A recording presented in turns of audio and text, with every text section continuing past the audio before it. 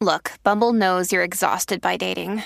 All the must not take yourself too seriously and 6'1" since that matters. And what do I even say other than, hey? Well, that's why they're introducing an all-new Bumble with exciting features to make compatibility easier, starting the chat better, and dating safer. They've changed, so you don't have to. Download the new Bumble now. Welcome to The Gangster, Book 6 in the Galactic Football League series. Written and performed by Scott Sigler. The Gangster is suitable for ages 12 and up and contains graphic violence. The Gangster is also available as a signed, numbered, limited edition hardcover while supplies last. To order, go to scottsigler.com/store.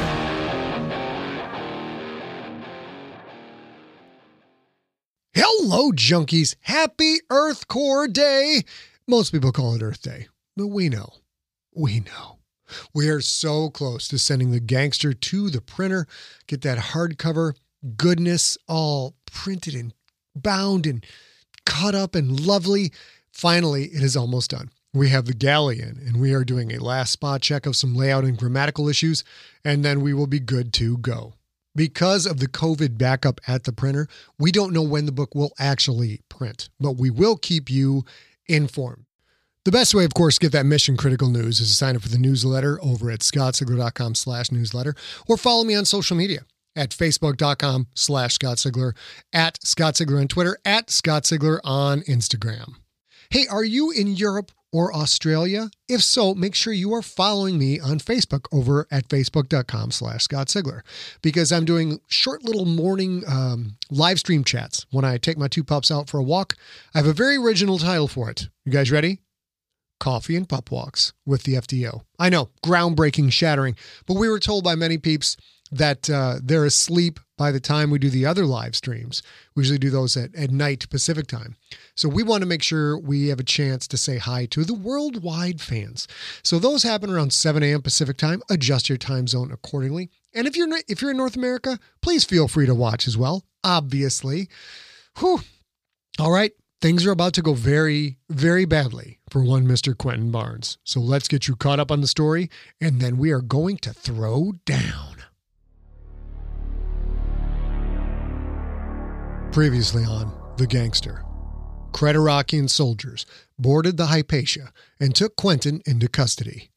With no lawyer and no representation of any kind offered to Quentin, where are the bats taking him? Find out next on The Gangster, episode number 21.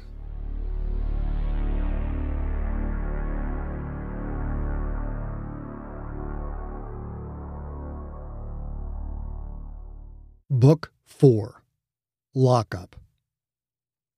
The Journey. The shuttle flew Quentin to the Hammerwind. A corvette, apparently, was a warship, 5 times the size of the Hypatia, but much smaller than the Victory or the Destroyer that had helped stop Quentin's dash for freedom. The bats led him out of the shuttle at gunpoint. On the Hammerwind's flight deck waited a human man and a human woman, both wearing gray Creterakian Empire military uniforms. The two originated from the League of Planets, most likely. The man had black striped orange skin, patterned like a tiger, while the woman had white, feathered wings extending from her back. The wings were too small to be anything but decorative, but they seemed to be living tissue, as much a part of her as her hands and feet were. The two humans' facial features and bodies were absolute perfection. The best looks science could create. The man held a thick set of wrist restraints, like 2 pipes angled together. The woman held a thin helmet with a clear visor. "Do not resist," Tiger Stripe said. "It will go badly for you if you do. Slowly slide your hands through these." He held out the restraints. They gleamed like a pair of stubby cannon barrels fused together. If Quentin was going to fight, it had to be now, before they put those things on him. But what could he do? There were a dozen armed Creterakians hovering close by. He slid his hands through the restraints. Tiger Stripe pressed a button. The restraints clinched firmly around Quentin's forearms. They were heavy. He had never felt so alone. "I'm putting this helmet on you," Angel Wing said. "Keep your head still." He stood quietly while the winged woman put the helmet on his head. For a moment, he could see out of the visor just fine. Then she pressed a button on the helmet. Quentin saw nothing but static. "We're going to sit you on a cart," Tiger Stripe said. "You keep cooperating with us, and this'll go fine." Quentin heard the hum of an electric cart. They guided him to it, had him sit.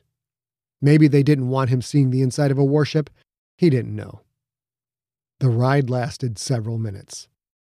"You'll stand and walk with me," Angel Wing said. "We're going through a hatch that's a little low for someone your size. I'll guide you. Watch your step."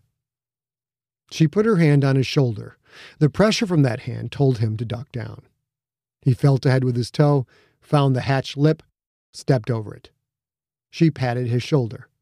"You can stand again. This way." He shuffled along, feeling awkward, feeling helpless, feeling afraid. What would come next? He heard the hiss of a sliding door, then a beep, and the pressure of the restraints eased. "Take those off," Tiger Stripe said. "Then your helmet." Quentin did as he was told. He found himself in a small room, 3 walls of smooth white metal and 1 of clear crysteel. A cot that was too small for him, a toilet and a sink, all made of metal, not a hard edge to be found anywhere. Tiger Stripe and Angel Wings stood on the other side of the crysteel. A small section of white wall hissed upward, revealing a space beyond. "Put the helmet and the restraints in there," Tiger Stripe said. Quentin did so. When he stepped back, the section of wall hissed closed. Angel Wings gestured to the cot. "You might as well settle in," she said. "You'll be with us for the next few days, until we reach our destination." "And that destination is?" Tiger Stripe smiled. "You'll know when you get there. You don't cause us any problems, and things will go fine. You get too loud, bang on the walls, that kind of thing, you'll find out this room is electrified." The 2 humans left. Quentin was alone. He realized he was on a smaller ship, which had been docked with the Hammerwind. Now this smaller ship was taking him away. Quentin longed for Becca's warmth, for the sense of deep security that came when he put his head on her shoulder or she put hers on his, the way all the badness of the universe faded out when he held her close. He lifted his palm up. It didn't activate. The ship was jamming it, probably. Quentin could do nothing but wait.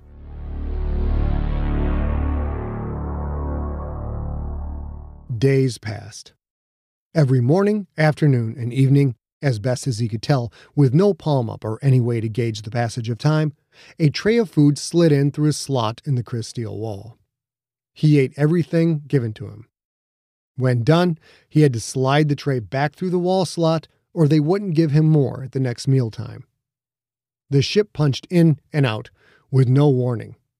When it did, reality devolved into a shimmer, and whatever meal Quentin had in his gut came up. Sometimes he made it to the toilet, sometimes not. He'd never thought there would come a day when he would miss his golden puke bucket. When he threw up on the floor, Tiger Stripe or Angel Wings slid towels through the slot. Quentin cleaned up as best he could, slid the soiled towels back out again. His cell smelled of vomit. No one came to ask him questions. No one came at all. Shortly after the 4th punch, Tiger Stripe and Angel Wings stood in front of his cell, 6 black-armored bats fluttering in the air around them. The bats held entropic rifles. The section of cell wall hissed up. The restraints and helmet were inside the space. "Put them on," Tiger Stripe said. "We've arrived." "Arrived where?" Quentin's gaze flicked to the Creterakians. "I've got rights, you know." Angel Wings shook her head. "You lost those when you broke the law." "What law? I didn't do anything. Come on, it's been days since I bathed. I smell like barf. Where are you taking me?" Tiger Stripe nodded toward the restraints. "Put those on, or the guards will stun you and we'll put them on you," he said. "You're wearing them either way." Quentin weighed his options, wishing he'd fought when he'd been back on the Hypatia, or even the Hammerwind. If he could take out all 6 fluttering bats, which was very unlikely, he had no idea where he was. Where was he going to go? He put the restraints on. With a beep, they cinched down on his wrists. "I'm coming in," Angel Wings said. "Be smart and don't try anything." The crystal cell door opened. Angel Wings came in, took the helmet, and slid it on Quentin's head. She pressed the button on the helmet, and the world went blank. In the climate-ravaged world of 2072, the city of Pura stands as a miraculous green haven. Pura is a geoengineered paradise that protects its fortunate residents from the global catastrophes of heat domes, fires, floods, and droughts. In a time when the world outside is unsafe, it's vital for Pura's existence that people rally behind the purpose of the city, and Demetria Lopez, head of the city's public relations, tirelessly promotes its idyllic image. But when she stumbles on a dark secret that, if exposed, would be the downfall of Pura's existence, she must decide who and what she's willing to protect. From Wondery, the makers of Academy and Dr. Death, The Last City stars actors Ray Seahorn, Jeannie Tirado, and Maury Sterling. Follow The Last City on the Wondery app or wherever you get your podcasts. You can binge all episodes of The Last City early and ad-free right now by joining Wondery Plus.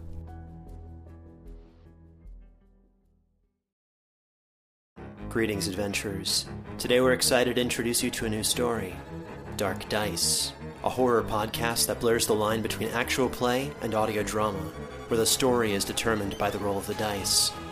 6 adventurers embark on a journey into the ruinous domain of the Nameless God. They will never be the same again.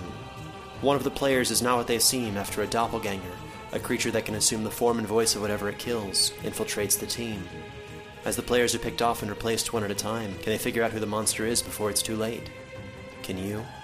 Here's a quick example of what our show sounds like. The shambler with the jar of liquid inside of him. Soren Arkwright let loose an arrow that cracked the glass, passing through the spine of the creature. The shambler still managed to maintain its forward momentum, but stumbled as it eagerly tried to bite and swipe at Soren, landing near his feet. As Jeff Goldblum has now joined our cast, Dark Dice is available however you listen to podcasts.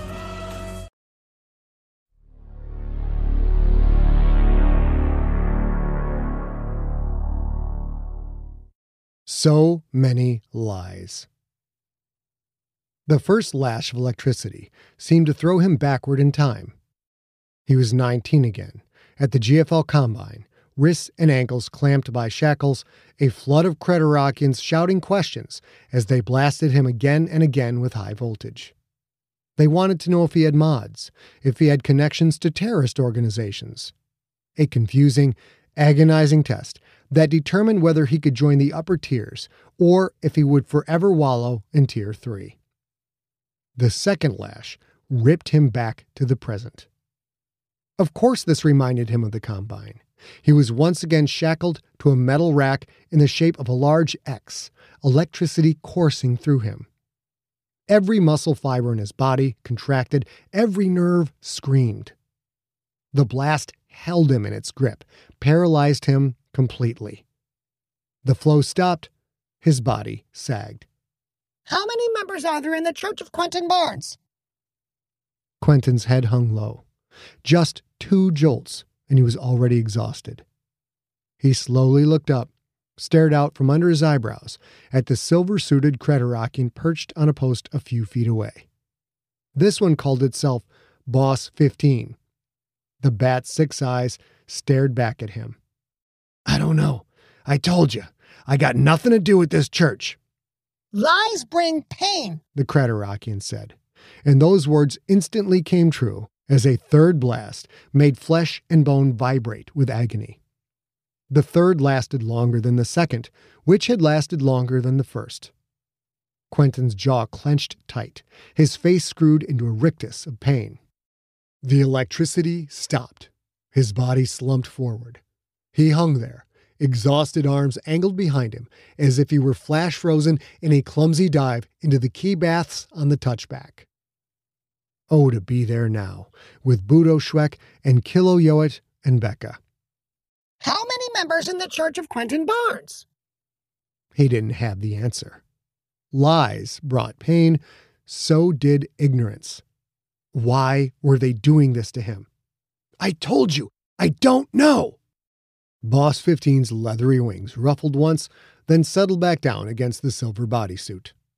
We have information contrary to your claims. We have learned that the three main branches are not actually separate and independent organizations. There was no schism. Quentin felt a wave of fear, almost as powerful as the electric shocks themselves. But they did split, he said, conscious of the wavering desperation in his words. Yolanda Davenport broke the story. A story that you undoubtedly helped perpetrate in order to circumvent Creterakian law. You control all sects. Quentin's skin tingled. His breath came faster. He felt pure panic coming on, fought to control it, to keep it at bay. The CMR knew about that meeting. They thought he was in charge of the churches. He had no connection to any of the sects, but Boss 15 was right. Quentin had created the schism story. How had the bats found out? Only a handful of sentients knew the truth. Quentin, Richfield, Hoyt Bogard, Who Love Q, and Rob Froese. And Masal the Efficient. Masal had set up the meeting on Ionath, an event so secret that not even Becca, Fred, or Chodo knew about it. Masal had quietly arranged for Richfield and the others to attend. Quentin had made sure there was no record of the meeting, no witnesses that might blab about it, no electronic trail even hinting at it. The face-to-face discussion had taken not even an hour, and all had left promising to keep the story secret forever. When Quentin had asked for Masal's help in making a move against Gredok, the worker had been so angry. Could Masal have ratted Quentin out to the CMR to stop him from trying to use the Gibbeljewants on Gredok? Or, oh no, no. Had Masal told Gredok about the meeting on Ionath? It's a lie, Quentin said. Whoever told you is lying. Whatever they told you is a lie. I have zero involvement with those churches. Do you deny you had a covert meeting with the sentients who became the leaders of the Church of Quentin Barnes, the Orthodox Barnesian Separatists, and the Reformed House of Quentinism, the three largest denominations of those who worship you? Panic crept higher. Should he lie? What did the bats really know? Maybe it hadn't been Masal. Maybe the CMR had been investigating him all along. Maybe they'd found out from somewhere else. What if the bats had first arrested one of the heads of those three churches, made that sentient confess to the meeting and the false schism? If Quentin lied now and was found out, would any truthful answers he might give later have any credibility at all? A blast of electricity froze him, then stopped. Quit it! You shucking bats! Just quit it! You are lying, Boss 15 said. You secretly met with the heads of the three largest denominations dedicated to you. We know this because we have sworn testimony about it from Gredok the Splithead. Quentin went cold, numb. Masal had told Gredok about the meeting. The worker had sold him out. And in doing so, given Gredok the ability to have Quentin put away. Did you or did you not meet with the heads of the three churches? It didn't make any sense. Gredok was working with Fred to find out who was behind the New York City attack. Or was that yet another ploy by Gredok to get Quentin to lower his guard? Did you or did you not meet with the heads of three churches? Yes, Quentin said. No, I don't deny it, but they told me the church was splitting up. I wanted nothing to do with the Church of Quentin Barnes, and I still don't. How many members in the Church of Quentin Barnes? Quentin hung there, frozen in futility, wrists and ankles bound tight, knowing nothing he could say would stop any of this, knowing that Gredok had won. I don't know how many members there are. Agony again coursed up and down his body, made him jerk and thrash. He had no idea how long the blast lasted, but when it finally stopped, the pain didn't just go away. It ebbed, like a tuning fork's vibration slowly fading to nothing. A sharp stinging in his mouth. His tongue probed the spot, found a small space where there should have been none. He lifted his head, spit his broken front tooth at the Creterakian. The chip of jagged white enamel hit along with a glob of blood, surprising the bat, making it flap off its post. "You have assaulted an Imperial officer!" Quentin laughed, and even that hurt. "Always that tooth. You cheap bastards could have at least given me a mouth guard." The Creterakian flapped back to its post, settled on it, but kept its leathery wings half unfurled, as if Quentin might belch forth a breath of pure fire. "Your answers are unsatisfactory," Boss 15 said. "We will continue to increase the durations until you talk." Quentin spit out another glob of blood.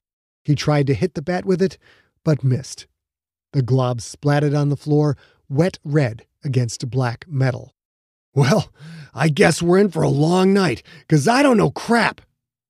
Boss 15 flapped its wings once, twice, then furled them tightly. "Our instruments tell us when you are lying. Tell the truth. What knowledge do Rob Frost and Yolanda Davenport have of your duplicity?" Quentin closed his eyes, tried to think. Of course they would be implicated in this. Yolanda had no idea the schism was false. She'd simply reported the story that Quentin had given to her. Frost, though, did know. He'd had little to do with it, but he'd provided the backstory Quentin needed to make it look like the schism had happened on its own. And Gredok hated Frost almost as much as he hated Quentin. Frost had done little more than create some false flight records and given Yolanda a couple of quotes, but even those small things now meant the commissioner's career was at risk, maybe even his life. No matter what happened, Quentin could not reveal the man's involvement. The bats could detect lies? Maybe the restraints tracked physical cues like respiration and heart rate, but with the shocks, those measurements would be all over the place. Quentin had to protect Frost. "They don't know anything. How could they when this is all a bunch of lies?" "How many members in the Church of Quentin Barnes? You will answer now, or you'll receive the longest shock yet." Quentin closed his eyes. He took a moment to clench his teeth, careful that his tongue was pressed against the roof of his mouth. Maybe he could concentrate on that one thing, on not breaking any more teeth, on not biting off his own tongue. He shook his head. The electricity ripped through him. He managed to keep his jaw clenched tight for 5 seconds, maybe 6, before his mouth opened and he began to scream.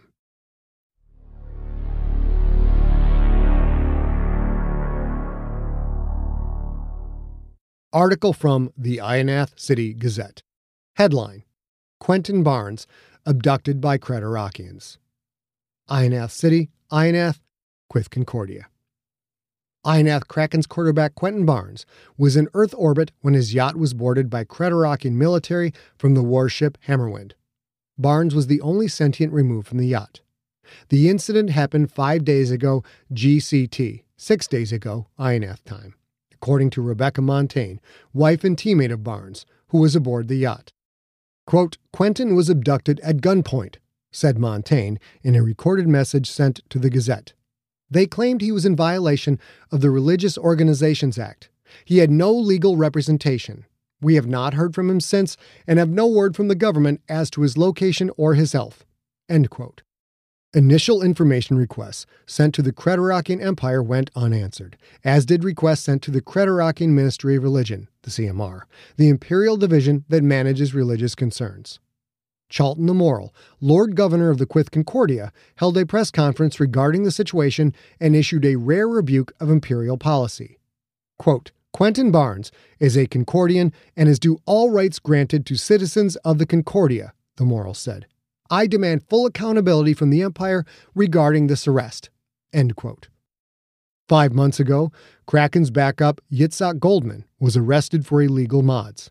His whereabouts are unknown, although Imperial spokesbeings say he is being held at a detainment facility in Creterakian territory. Goldman, also a full citizen of the Concordia, is an extremely popular figure on Ionath, and his arrest and detainment spurred large protests in Ionath City. Ionath City authorities, who wish to remain anonymous, stated they fear this second arrest of a popular gridiron player could exacerbate those protests.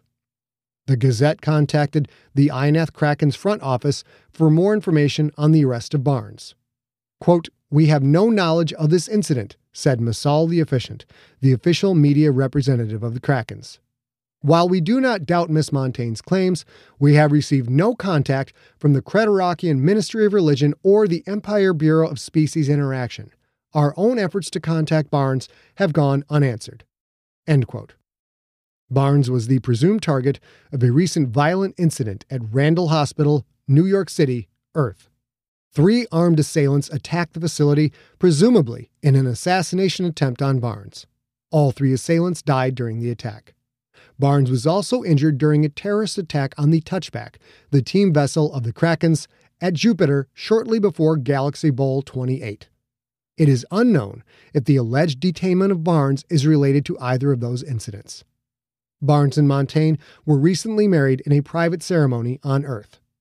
Barnes, a 2-time GFL championship quarterback, was the 26-86 league MVP.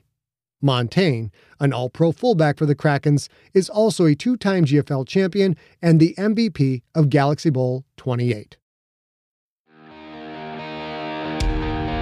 You have been listening to The Gangster, Book 6 in the Galactic Football League series, written and narrated by Scott Ziegler. Follow Scott on Instagram and Twitter, where he is at Scott Ziegler, one word, and on Facebook at facebook.com/Scott Ziegler. For more information on the Galactic Football League series and for more free audiobook podcasts, visit scottziegler.com. The Gangster was directed by A. Ziegler, engineered by Steve Rickyberg. Copyright 2020, Empty Set Entertainment. Theme music is the song They're Watching Me by the band Superweapon.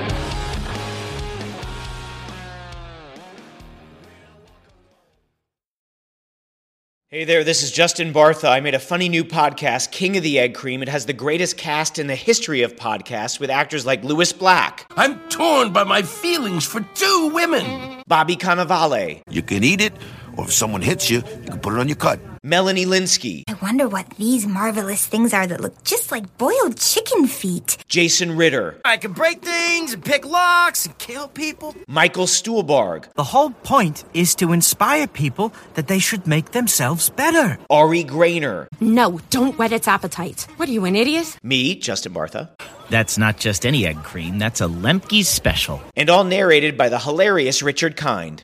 This is the story of Harry Dalowitz and how he rose from nothing to become New York's King of the Egg Cream.